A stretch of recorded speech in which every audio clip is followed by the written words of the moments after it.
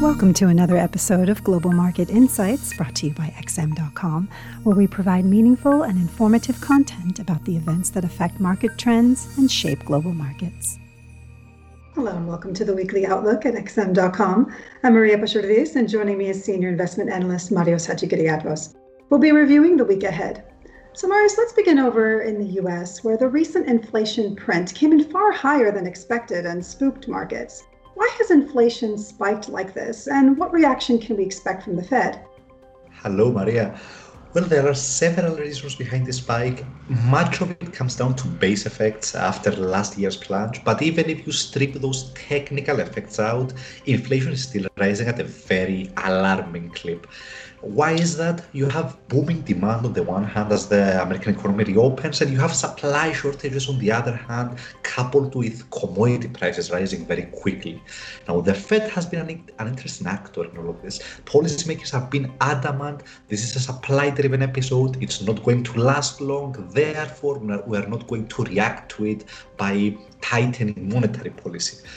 But even having said that, I think that even the most confident policymaker must have been shocked at this week's data, at the strength of this week's data. The markets were shocked as well. So we saw expectations for higher interest rates coming back with a vengeance. Markets are now pricing in an 80% probability for a rate increase by December next year. But if you take a step back, I think that not a lot has changed. Yes, inflation is firing up, but the labor market is still pretty weak. And in a sense, I think those two cancel each other out in the Fed's eyes. Now, what am I getting to? I think that the end game is still tighter policy by the Fed. First, they will start scaling back their QE program. Ultimately, they're going to raise interest rates.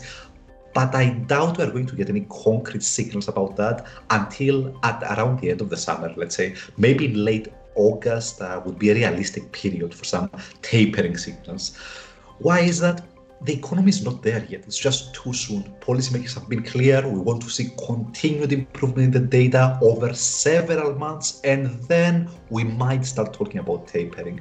So we are not quite there yet, and until we get closer to that point, late August or early September, I think that it's too soon to call for any sensational dollar gains or for any massive correction in the stock market. The money printers are still working overtime, and liquidity and the patterns are likely to be what we've seen over the last few months. I think the summer will be a neutral period for the dollar and maybe stock markets, but afterwards, with the tapering signals, we might see the dollar being catapulted higher.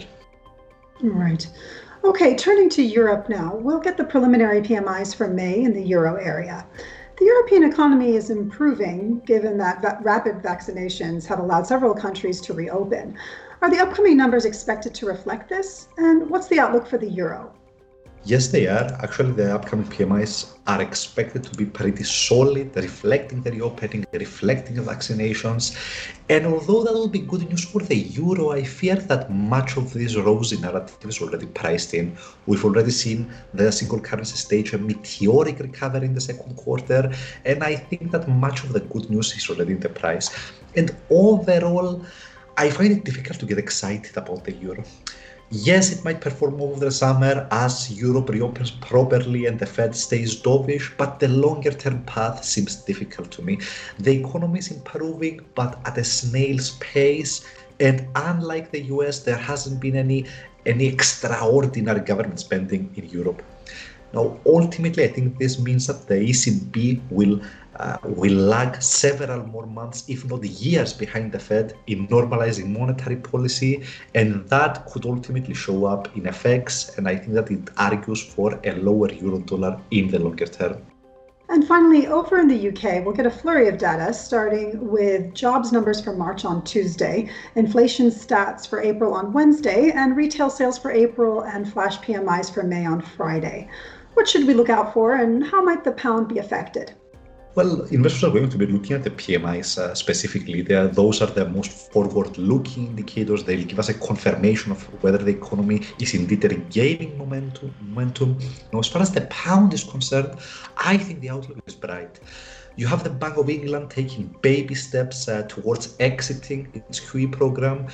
the political risk has subsided now that the Scottish National Party did not manage to secure an outright majority in the Scottish elections, and the economy is healing its wounds very quickly. And if you blend all of those together, I don't think the pound can ask for much more. Marios, thanks so much. And thanks for joining us for this weekly outlook at XM.com. Thank you for listening to another episode of Global Market Insights brought to you by XM.com. For more in-depth technical and fundamental analysis, be sure to visit www.xm.com/research.